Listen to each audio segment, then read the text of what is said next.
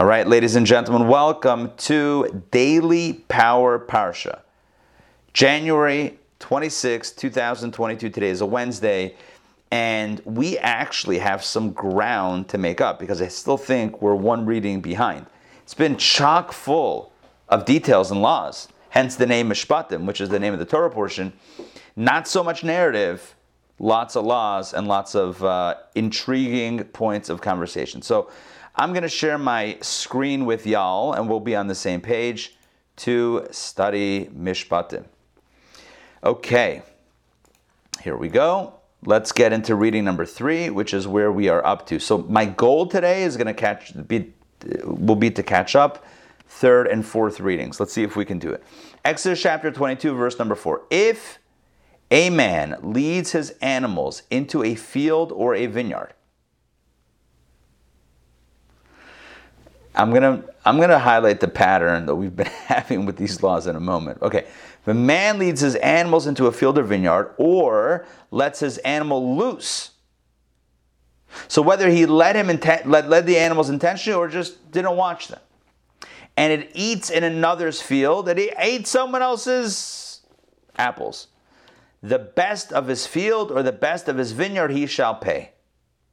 In other words, without getting into the details of what that means, because there's a whole Talmudic conversation about that, like a massive conversation about what exactly it means, there's liability. Bottom line is, there is liability for the owner of the animal. So if your animal goes and eats your neighbor's vegetables and their whatever, you're on the hook. You got to pay for it. You're not, it's not my fault, it's my animal, like sue the animal. You're on the hook for what the damage that the animal causes. So the pattern that I want to point out is these are all cases. When I say all, we just did one. But I mean, going back to yesterday's conversation as well, these are all cases of forms of damage that incurs a liability. So whether it's you,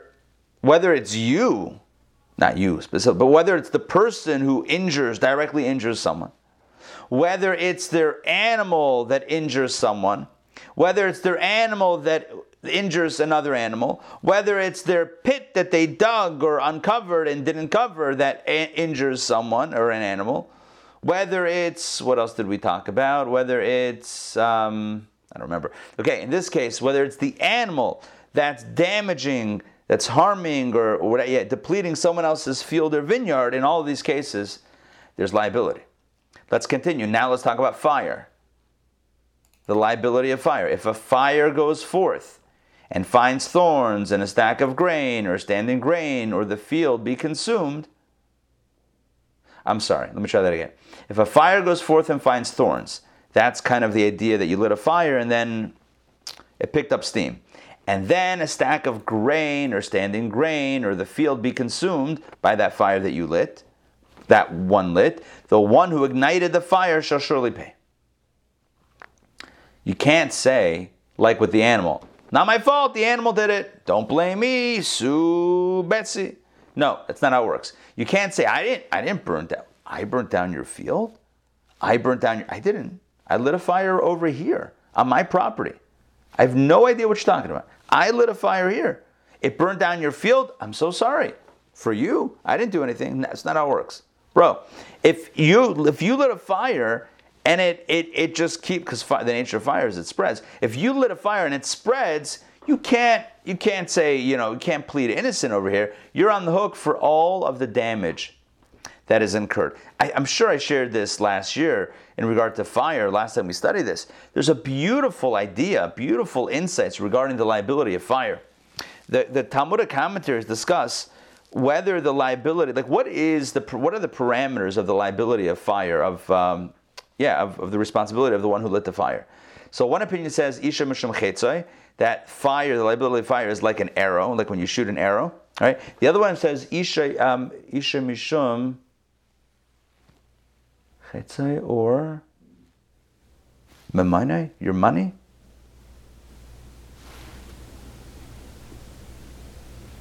Or Yadai, it's like your hand is doing it. I forget already I'm forgetting now the dispute. But one says, it's an interesting concept, it's like when you shoot an arrow. Right? So think about it. You couldn't plead innocent. Say, all I did was I pulled the arrow back and let it go. I didn't hit that thing. I didn't hurt that person. You can never say that, right? Obviously, you're responsible for that. In modern times, right? A gun. You can't say I didn't hurt that person. I just moved my finger. I just pulled the trigger. I didn't hurt that person. Of course, when you pull the trigger, it causes the mechanism, whatever, and it shoots the bullet, and then it hit that person. God forbid. So the same thing is true with fire. You can't say I just lit a fire. I didn't burn down the guy's field. I didn't set the field on fire. I just did it over here. It's not how it works. What happens here, if it spreads, you are on the hook for the entire damage. I think the other opinion is Isha Mishum Yade. It's like your hand. It's like every moment of the way, it's like you're lighting it. Every single inch that it burns, it's like you're directly lighting it all along the way. Which then begs the question, how do you light Shabbat candles before Shabbat? I mean, I know how you light it, but halachically, how is that okay? Because if it's like you're constantly burning the fire, you're constantly igniting the fire, well then it's like you light it before Shabbat, but it's burning on Shabbat. The Shabbat candles are. So it's like you're lighting a candle on Shabbat, which you're not supposed to do. So what's the deal with that? So to that, the commentators explain, no, that it is like you're doing it, but all of the subsequent unfolding of the fire, it's as if it was done in that first moment. So the entire lifespan, and this is what I want to get to, the entire lifespan of the fire retroactively is included in that first moment of combustion when you first lit that thing. So, for example, a case of arson. All right? So a case of arson. I listened to a very fascinating podcast some months ago about an arson, a spree of arsons in California, Southern California, and ultimately the person that was convicted of the crime was a fire investigator. It was a fire investigator who was lighting the fires. It's a crazy story. Anyway, his calling card, his signature was, he took like matchbooks. He created this whole thing where it was like a slow, not sure what an incendiary device that would ignite slowly, kind of like he lit something, but then it would like take a little bit and then it would burn and then catch something else on fire and then catch something else. And he would go into like fabric shops and put this device in like the bins that had like the pillow stuffing, you know what I'm talking about, like the foam, or not the foam, down not necessarily the down, like the synthetic stuff, whatever it is, like the polyfill stuff, I think that's what it's called. Anyway, he would do that over there, and then that stuff would catch on fire, and that's like highly flammable. Maybe today it's not so flammable. I don't know if they ever, if they kind of changed the formula, but then it was like, this is, back, some decades ago, the whole thing would go up, and then it would shoot up to it was like, it's crazy stuff. You couldn't say like, I didn't light the building on fire. I just lit the match on fire. It doesn't work like that. And everything that will unfold in that entire story, in the entire fire, it's all included in that first act of ignition. Yeah. But there's actually you mentioned a gun. There's actually a case underway now. Like Baldwin, the actor. Yeah. A gun, and he's saying it doesn't matter. Yeah. And someone got killed. So, I haven't been following it in detail, but it's going to be a little tricky for Alec Baldwin. It's going to be a little tricky for him because at the end of the day, he pulled the trigger. And I believe the last I heard, which is not recently, like some months ago or weeks ago, I heard something like there was no need for him to pull the trigger in that scene. They were just what's it called? They were just. He's also not just the actor; he's the producer, so he's responsible for that. Yeah, well, even in his, I'm not weighing down. I'm not qualified to. First of all, I don't know what happened. Number one, I wasn't there, and I don't hear any evidence. This is obviously not firsthand information, and I'm not qualified to. But to me, what's interesting is if the case is that he was told or there was an announcement made that the gun is clear. In other words, it's a dummy, whatever it is. There's nothing loaded in the thing, or there's no bullets loaded. If he was told that. But if the scene didn't require him to actually pull the trigger, if they were just kind of I think they were like blocking out the frame and like the kind of like you're going through the motions of the scene before the scene was to be shot. No pun intended. Right before the scene was actually to be filmed, and he for some reason decided to pull that trigger, just because why not? Then there's an interesting question. On the one hand, he was told that there was nothing in it. On the other hand, who told him to pull a trigger? Right? It's an interesting. And I don't want to reduce it to an interesting, question, because literally lives were lost and families, just incredible loss occurred. The loss of a single life is like destroying an entire world we have in our tradition. So I'm not just trying to make this an intellectual exercise. It's a real story. It's a real tragedy. But legally, I think it's going to be an interesting thing. Yeah, and it does come up to this. Like, he just pulled the trigger. He didn't know. Anyway, it's certainly a tragedy. All right, let's get back into our case.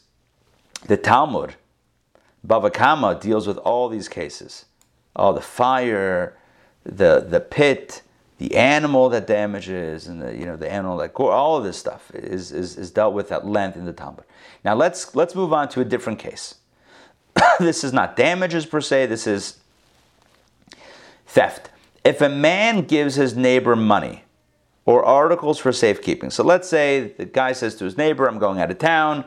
Can you hold this money for me or this item for me?" And it is stolen from the man's house. You gave it to the neighbor to watch, and then the neighbor is robbed, and now your stuff is gone. Wonderful.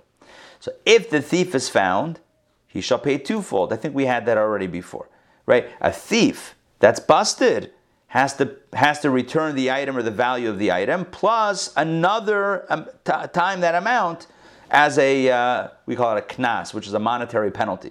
So there's, let's say $100 worth of stuff was stolen. You got a restitution of $100 plus another $100, and that's a fine. Let's continue. If the thief is not found, however,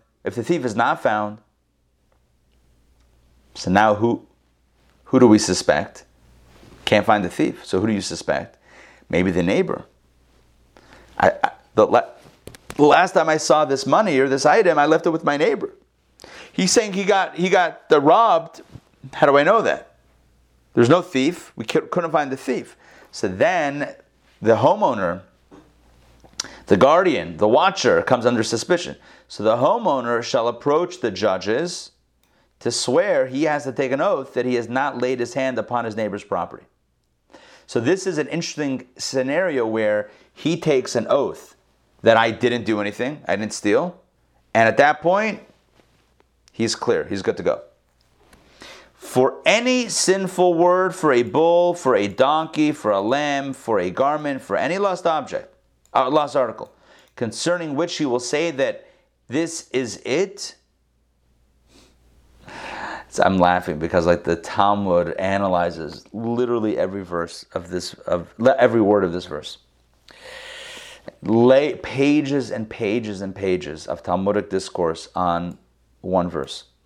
Anyway, for any sinful word, for a bull, for a donkey, for a lamb, for a garment, for any lost article, concerning which he will say that this is it, the pleas of both parties shall come to the judges, and whoever the judges declare guilty shall pay twofold to his neighbor. On a very simple, superficial level, again, we're talking about theft. If the thief is busted, the thief lied, the thief said, no, I didn't steal it, but then he's found out to have stolen, the judge declare him guilty, and he shall pay twofold to his neighbor. Oh, I'm sorry. It seems like we're still talking about the neighbor who just pocketed the item that was given to him for safekeeping. So we're not talking about, there was no robbery. It was the neighbor the whole time who just kept it. And so if he's busted, if he's found guilty, then he has to pay twofold to his neighbor that gave him the property in the beginning. Let's continue. If a man gives his neighbor a donkey, a bull, a lamb, or any animal for safekeeping, hey, can you watch my donkey? And it dies, breaks a limb, or is captured, and no one sees it. No one saw how it happened. We don't know if there was negligence or not. We don't know. Then the oath of the Lord shall be between the two of them, provided that he did not lay his hand upon his neighbor's property. In other words, he has to take an oath that he did not directly harm the property or kill the animal, and its owner shall accept it, and he shall not pay.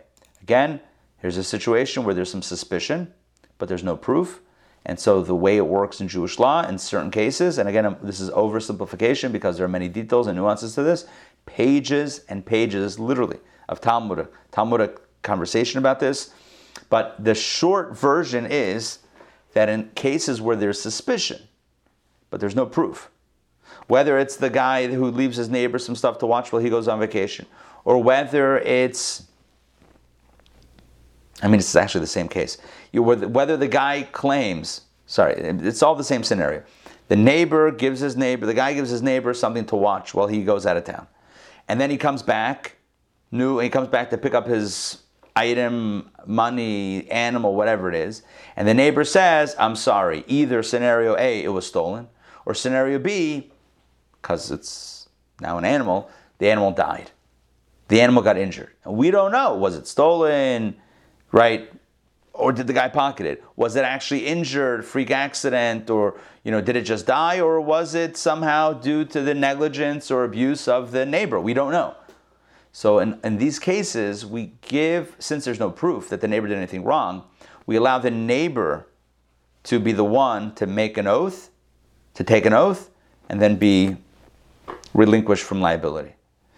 Taking an oath in Jewish law is a serious deal. It involves Torah, and it involves referencing, divine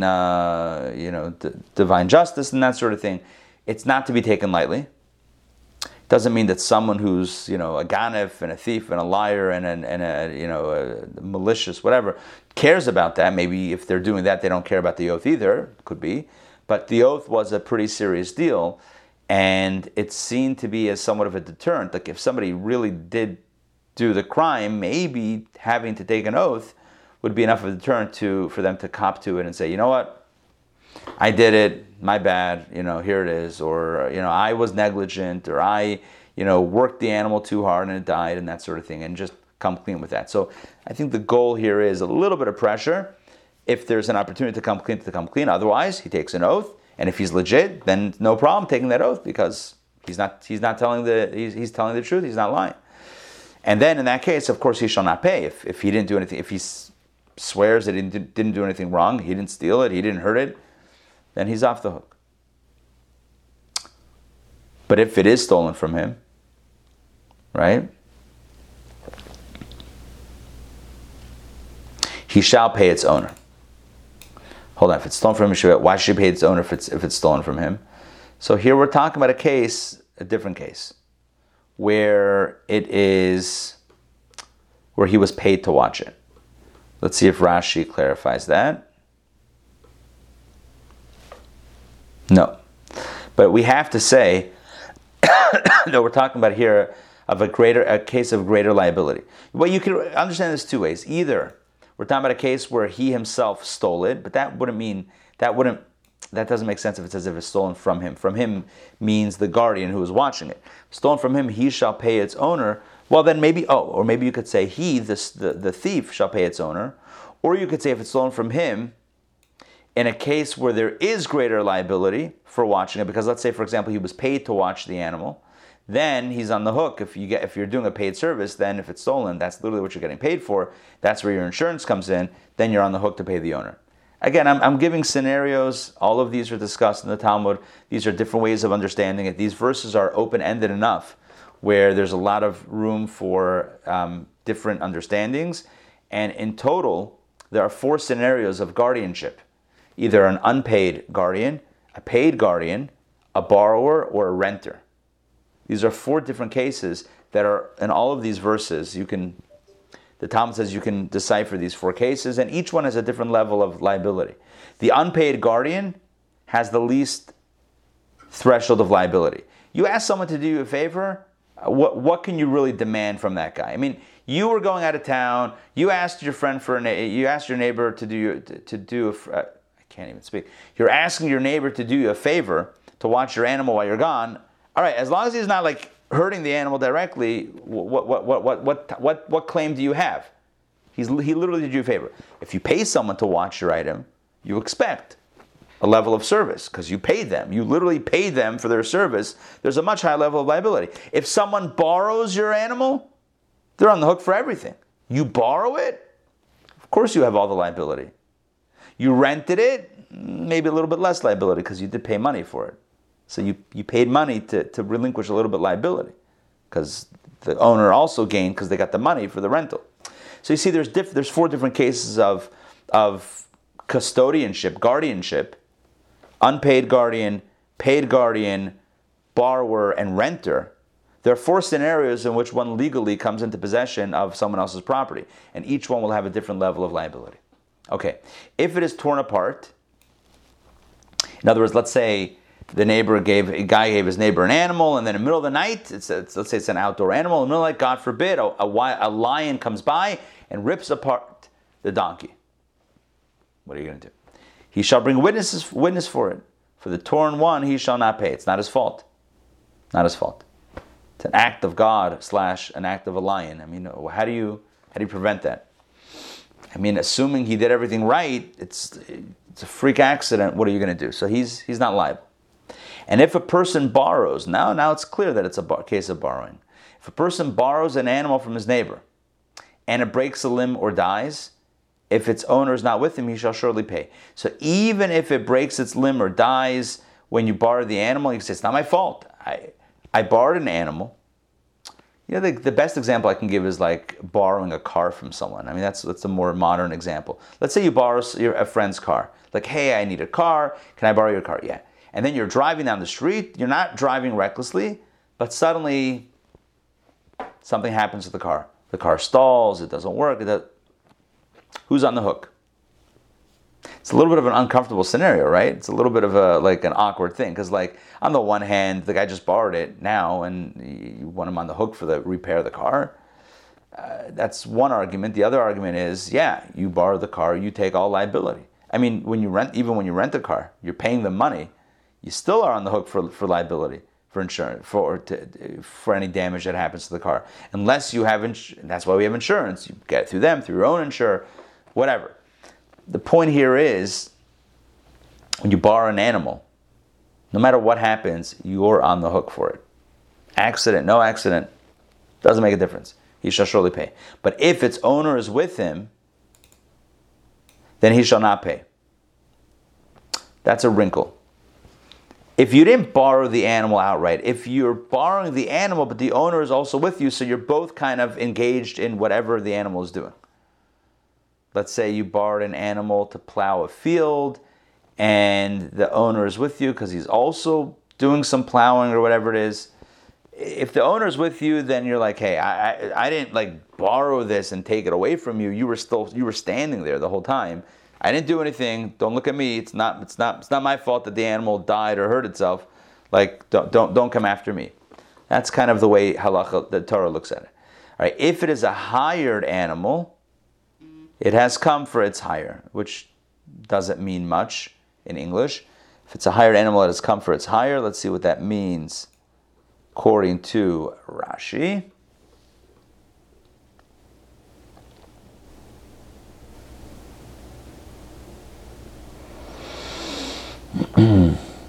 Yeah.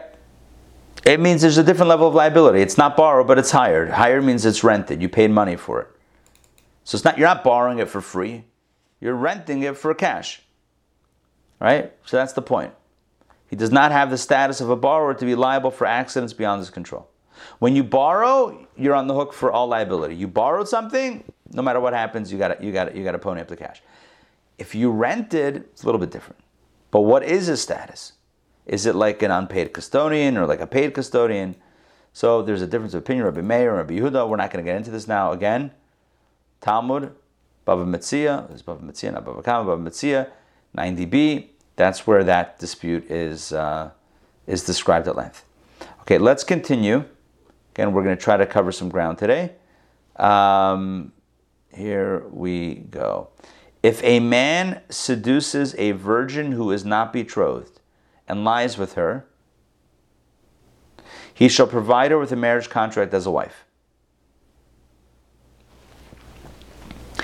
Of course, we can wonder what's with the marriage thing. The idea here is that it's kind of, obviously she doesn't have to marry her. She doesn't have to marry him. She doesn't have to agree. But if she agrees, then he is encouraged by law to marry her, because the understanding is it might be hard for her, again, back in the day, whatever, to find a husband in this scenario. So if he was already, he was with her, so then he should marry her. Now, if her father refuses to give him to her in marriage, he shall weigh out money according to the dowry of the virgins, which means that the guy has to kind of recompense for. I mean, look, we're talking about it seems like a consensual situation. Nonetheless,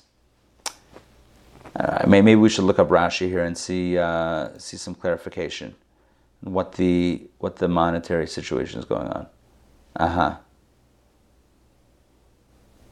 He speaks to her heart until she yields to him. So it seems like it's not fully consensual. There's a little bit of persuasion here. According to the dowry of the virgin, which is fixed at 50 silver shekels. In the case of one who sees a virgin and forcibly lies with her, it says 50 shekels. Okay. Again, it doesn't seem like a case of forced assault. Nonetheless, there is some measure of financial obligation here, even if he's not marrying her. That's what it seems like. Okay, let's continue inside. You shall not, again, just moving across the spectrum of various laws, you shall not allow a sorceress to live. Someone who practices sorcery, which is akin to idolatry, conjuring up, I don't know if the right word is conjuring, but summoning spirits and forces which the Torah prohibits, that is something that is not okay in Jewish law, and even potentially a capital crime if it involves anything that smacks of idolatry, which is, idolatry is a capital crime in Torah. Verse 18, whoever lies carnally with an animal shall surely be put to death. So that is also a capital crime, to be intimate with an animal. Next, he who slaughters a sacrifice to the gods shall be destroyed. I guess that would also mean death penalty, to bring a sacrifice to idols.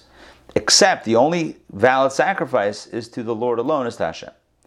All right, again, moving laterally, moving quickly through various themes. You shall not mistreat a stranger, nor shall you oppress him, for you were strangers in the land of Egypt. So no mistreatment, no oppression. Why? You were strangers.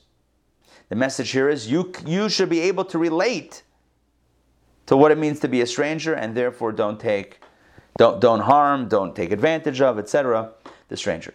Let's continue verse 21. You shall not oppress any widow or orphan. Again, a sensitivity to the one who might be a little bit vulnerable. Do not oppress a widow or the orphan. Number 22, if you do oppress him, beware. Here's a warning. God calls out a warning. For if he cries out to me, I will surely hear his cry. He meaning a non-gender specific reference to widow or orphan. Right? If you oppress the person, the widow or the orphan, and they cry out to me, oh boy, that's not going to be good. My wrath will be kindled, and I will slay you with the sword.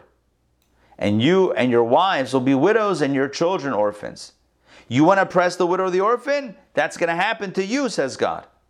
You're right. Again, I don't even want to say the word you. But God is saying that the one who oppresses the widow or the orphan, they are going to pass away. And then their wife will be a widow and their children will be orphans. Very strong about this, what we would call this social justice. I don't know if it's social justice, but it means taking care. Yeah, Donna. It's going back about the capital punishment for idolatry. So, I mean, God gave capital punishment to all the Jews after the golden calf, and then he pardoned them, correct? Yeah, that's what he wanted to do. He said to Moses, he's going to just get rid of the people and start again from him. And Moses says, no. By the way, to clarify, there were many individuals who died in the aftermath of the golden calf. The ones who were directly involved in the creation and the idea and that sort of thing, the ones who were directly hands-on involved, they perished. They did lose their lives. But there was a collective punishment that was that was initially intended on some level, and then that was the one that was pardoned. Yeah. But yeah, the sin of the golden calf is a very big deal. Capital crime. All right, when you lend money, now again, just moving across the spectrum here. When you lend money to my people, to the poor person who's with you, you shall not behave toward him as a lender, i.e., you shall not impose interest upon him. I read an article, I didn't read the article. I read a headline for an article where somebody said something to something along the lines of, I borrowed 30,000. I didn't take out student loans. I didn't go to college. I went to rabbinical college, which is not the same thing, right? I went to the Rabbinical College of America in Morristown, New Jersey, amongst other yeshivas that I went to: London, Miami, New York. Anyway, but the one in Jersey, New Jersey, was called Rabbinical College of America. Anyway, no student loans here, but my understanding is student loans can be very problematic. So this headline that I read, or this whatever article, was something along the lines of like, I borrowed $30,000. I don't know when, but over the years I've paid $30,000. But somehow I have a debt of another like $50,000 or $60,000. But due to the interest that accrues. Now I didn't read it. I saw a headline. I don't know if it's true or not, but it sounds pretty. If it's true, does that sound like it could be true with interest? It's the same like credit cards. It's really usurious rates, 20% credit cards. It's usury. Right. But I think I mentioned this last year. What I like about this text, this paragraph, it negates, Shakespeare saying we're Shylocks, right? Correct. Well, okay. It just says you can't charge interest to your brother or your sister, but business otherwise you can do. So it actually doesn't preclude it. The truth is that Jews did charge interest, and they were money lenders. That was the only thing they could do in certain parts of the world, certain times. But the pound of flesh, no, that would never be done.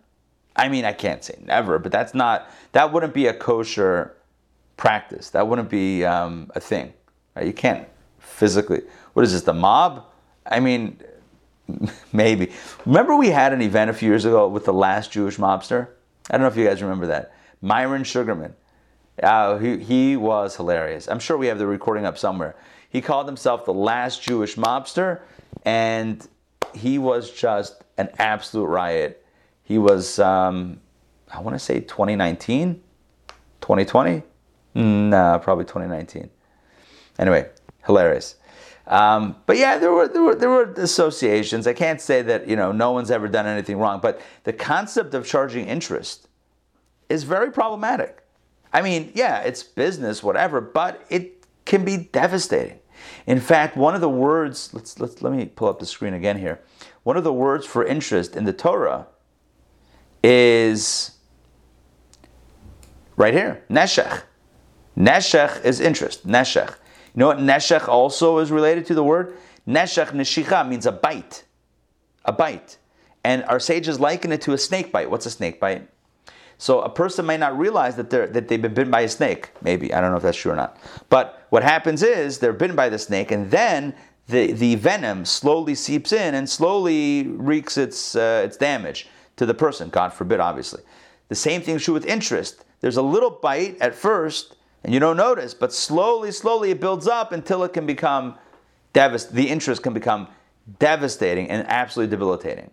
So again, I'm not weighing in on political policy and social policies and what the laws should be and whatever. We'll leave that up to the experts, to the mavens, to the ones that know what if this happens, then that would happen, and that would happen, and who are thinking 12 steps ahead. Hopefully, I'll leave that up to the experts. Just saying that Torah proscribes, I think that's the right way to say it, forbids lending money with interest to my people. Let's continue. If you take your neighbor's garment as security on a loan, let's say, again, moving in a different direction a bit. So you lend someone money and you give them a garment as collateral. Until sunset, you shall return it to him. That means that means at sunset, or right before sunset, before it gets dark, you should return it to him. Because it's his pajamas. That's the scenario here. For it is his only covering. It is his garment for his skin. With what shall he lie? How's he going to go to sleep if you have his PJs, right, as collateral? And it shall be that if he cries out to me, I will hear because I am gracious. Once again, God is defending the underdog, defending the borrower, defending the poor person who doesn't have money. So you lend the poor person money, and the poor person says, I don't have any collateral. I can't give you any other collateral. I can only give you this set of clothing that I'm not wearing now, but I'm going to need it tonight. But what are you going to do? I need the money, so I'm going to give you this article of clothing. The Torah says, go above and beyond your obligation, or this becomes now your obligation, and give him back his garment. What kind of security is it if you give it back? It doesn't matter. You got to do the right thing. Security is security. Security is one thing. But a person being able to sleep at night is a very important deal. God says, oh, you don't want him to cry out to me because he has nothing to wear at night, and then I'm going to hear it, and then trouble is going to happen. You don't want that to happen. Better you give him the security back and figure out the loan some other way than him cry out to me. Okay, reading 4. Got a few more minutes. Reading 4. Oh, it's short. Okay, good. Relatively short. You shall not curse a judge. Neither shall you curse a prince among your people. So those in power, those in positions of authority, it might be tempting to curse them, a judge, a prince, whatever. Torah says don't. Your fullness offering and your heave offering, you shall not delay. The firstborn of your sons you shall give me. Let's understand this. This refers to Bikurim. The fullness offering means when your produce becomes fully ripe. That's the first fruits, Bikurim. The first fruits you have to bring to the temple. So God is basically saying, make sure you don't delay bringing those. Heave offering refers to the Truma, the first offering of the produce, which is given to the Kohen. So there's the Bikurim, the first fruits, and then Truma, which is also a percentage of the produce given to the Kohen. You shall not delay. You shall not alter the sequence of their separation by delaying what shall come first and advancing what shall come later. Namely, one may not advance Truma before Bikurim or tithes before Truma. There's an order. First Bikurim, the first fruits, then Truma for the Kohen, and then Meiser, tithing, for the Levite. So first you have the Bikurim, which goes to the Bikurim goes, I guess, to the first fruits are eaten by the owner in Jerusalem, actually. So whatever it is, first Bikurim, then Truma to the Kohen, then Meiser to the Levi. Firstborn of your sons you shall give me. Rashi says, no, you don't have to actually bring your firstborn child, although maybe you do, but then you redeem him from the Kohen with 5 cells, 5 coins. We do this today. Till today, we call this a Pidyon Haben. We have experience with that. We did Nassan. We got him Pidyon Haben up. Okay. Let's continue. So shall you do with your cattle and your sheep. 7 days it shall be with its mother. On the 8th day you may give it to me. And you shall be holy people to me. All of the above makes us holy. And flesh torn in the field you shall not eat. It's not kosher. It has to be slaughtered in a certain way. Rather you shall throw it to the dogs. And here the Torah takes compassion on the dogs. I should mention parenthetically, the Torah specifically calls out the dogs. If you have non-kosher meat, feed it to the dogs. Take care of the dogs. Why? It says in gratitude to what the dogs did during the Exodus. The night of the Exodus, death was all around Egypt. And yet it says, and we read it a few weeks ago, that whole night, lo yachretz kelev l'shoinei, no dog barked, made any noise in the Jewish neighborhood. So as gratitude to the dogs for not barking, we give scraps of meat, any non-kosher meat, no problem, feed it to the dogs. The Talmud says, by the way, that when you feed a dog, a stray dog, be careful that it doesn't get too attached to you. Because if it gets too attached to you, you're going to be feeding that dog forever, and you may not want to do that. So the Talmud gives good advice about how to make sure that dogs don't get too attached when you feed them. But you're supposed to feed dogs.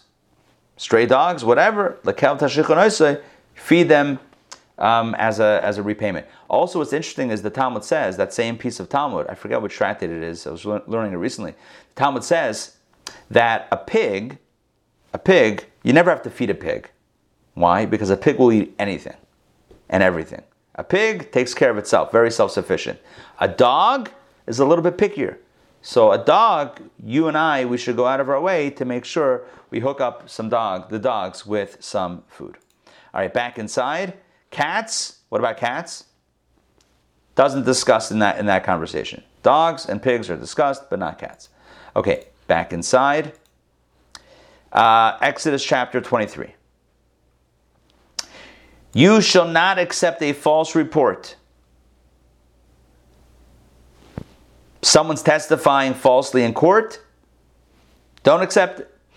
Do not place your hand with a wicked person to be a false witness. Don't join up with someone else. Don't tag team on presenting false testimony. So if you're a judge, make sure you're not accepting a false report. In other words, interrogate the witnesses, cross-examine the witnesses. Make sure that it's not a false report, number one. Number two, if you're tempted to join up, because you always need two witnesses, if you're tempted to tag team with someone else and produce false testimony, don't. Next, regarding judges, you shall not follow the majority for evil. You shall not respond concerning a lawsuit to follow many to prefer justice. Just because many are doing it doesn't mean that it's right.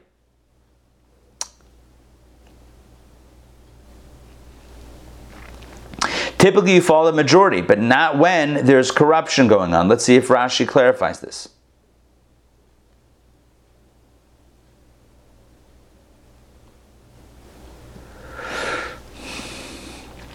I see.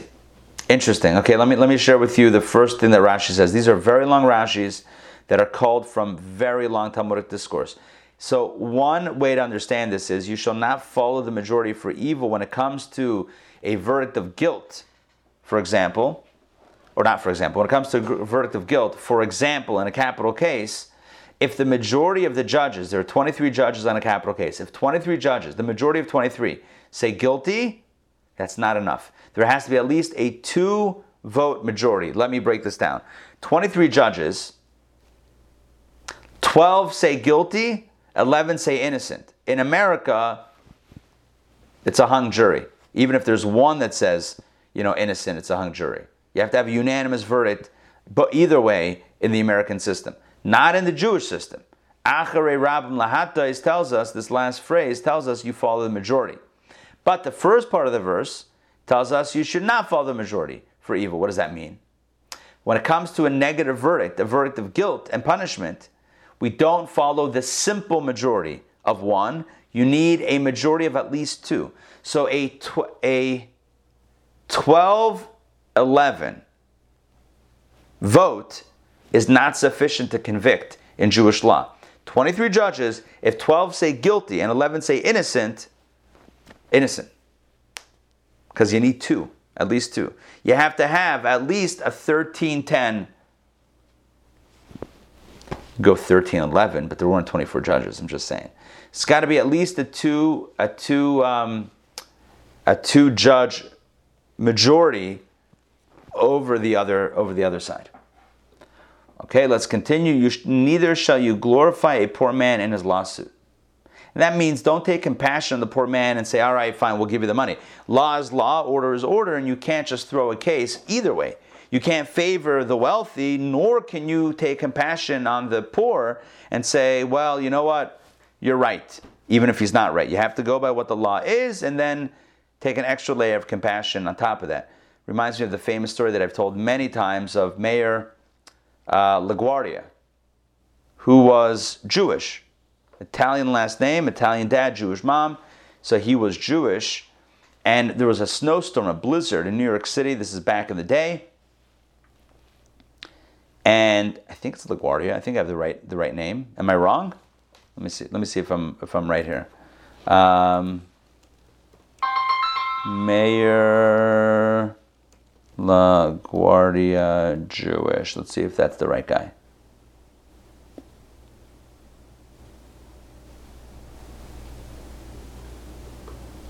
Yeah. I think he was Jewish. Yeah.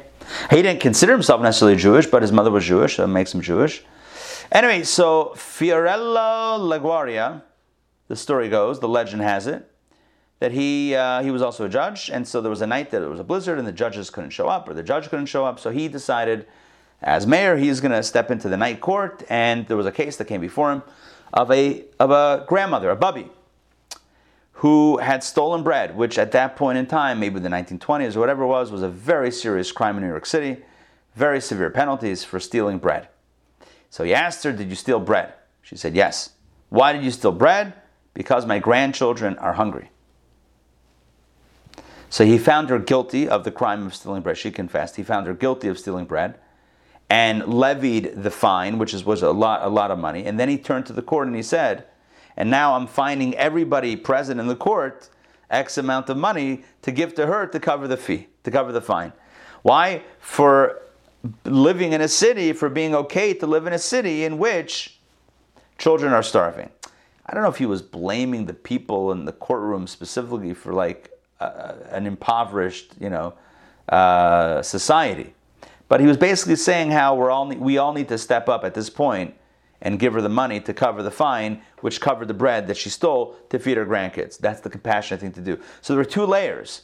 There's the legal and then the moral, or the legal and the extra legal. The legal is she's guilty. The extra legal is compassion. So the same thing is true here. When it comes to the poor person and the rich person, so you might be tempted to sway it in favor of the rich person because you want to curry favor. That's for sure not okay. But even if you want to sway the court case in favor of the poor person and say, look, they need the money, even if they're not justified in the case, but let's just make the verdict go their way. Let's give them some extra cash. They could use it, and the company doesn't care. They're not going to feel it anyway. That's not okay. You can't do that. You have to go by what is right, by what the law is. If you want to be compassionate, that's another layer. It's an extra legal layer. That can't be the law. The law is the law, and the extra legal is the extra legal. Don't confuse the two. That's the message of the Torah over here. If you come upon your enemy's bull or a stray donkey, you shall surely return it to him. You see your enemy's animal wandering, be like, that's my enemy's donkey. Let him figure it out. I don't like that guy or his donkey. No. You got to take compassion on the animal. You got to put your beef with the owner of the donkey, you got to push that to the side. You got to take care of this animal. You got to get the animal back home. If you see your enemy's donkey lying under its burden, another case, the donkey was loaded up too much and now it's like collapsing, it's struggling. Would you refrain from helping him? No, you shall surely help along with him. You have to help him unload the burden from the donkey to alleviate the weight on the donkey's back. So the Torah is telling us here in these last several verses some moral and ethical teachings, right? We talked about compassion for the animal that's overburdened, talked about returning the animal home that's lost, even if it's your enemy's animal. We talked about not perverting justice by throwing it to the wealthy or throwing it to the poor, but an extra legal layer of care and compassion and concern. We spoke about in the last reading 3, the idea of, let's pull it up. We spoke about the widow and the orphan, right? Not oppress a widow and an orphan. I'm going to hear their cry. It's not going to be good. And this reminds us of the Torah's moral compass. Even when it's not illegal, it's not only about law, it's about, there's another layer to this, there's another layer to conversation. If I could follow the law and not be a mensch, also. The Torah encourages us, number one, to follow the law, to have a law that we follow. Number two, always be a mensch. Even if the court can't bust you on it. You're accountable to God Almighty, you got to do the right thing. All right, so that's a little bit for today. we caught up. We did reading 3 and 4. 4 is for Wednesday. Today is Wednesday. So tomorrow, please God, we'll pick it up with reading number 5, maybe 6 also. We'll see how much we can do. All right. Tomorrow is the JLI. Tomorrow is not happening. You are correct. Thank you for reminding me. Tomorrow is meditation from Sinai. Daytime in-person session. Correct. Meditation from Sinai, 12 to 1:15 tomorrow, live and in person with bagels, lox, cream cheese, veggie spread. We got a whole lunch, flourish, and I said lox already. Okay, yeah, that's tomorrow. So we'll pick it up Friday. I'm glad we did 2 today, even though we had to rush a little bit. Okay, good. What's the moral of the story? I'm just going to reiterate the idea of being a mensch. Be legal. Don't do things illegal. And be a mensch. Take responsibility. Look out for the welfare of the other person. Right? Don't seek to do others harm. Always seek their welfare. These are kind of the guiding principles of Torah. In a world, I'm just going to do this again. We did this a few days ago also, or yesterday. In a world that was just completely immoral and corrupt, in most societies then, just abject corruption, Torah held the Jewish people, and by virtue of that, really all of humanity, to a much, much higher standard. We're still trying to live up to that standard. All right, thank you for joining. And tonight, I hope to see you. Tonight's Torah Studies class. Tonight is in person, yes. Tonight's, with Babka, with live Babka. Tonight's class is called Put on the Blinders. Put on the blinders, and join me tonight at 7:30 to find out more about that. Okay, all right, we'll see you then. See you tonight, see you tomorrow, see you Friday. We'll have lots of opportunities. Donna, I'm going to email you soon, okay, with some stuff that we've been talking about. All right, we'll see you guys. See you, Sandrine. See you, Sarah. See you, Donna. Take care, everybody. Have a wonderful day. Bye, all. You too.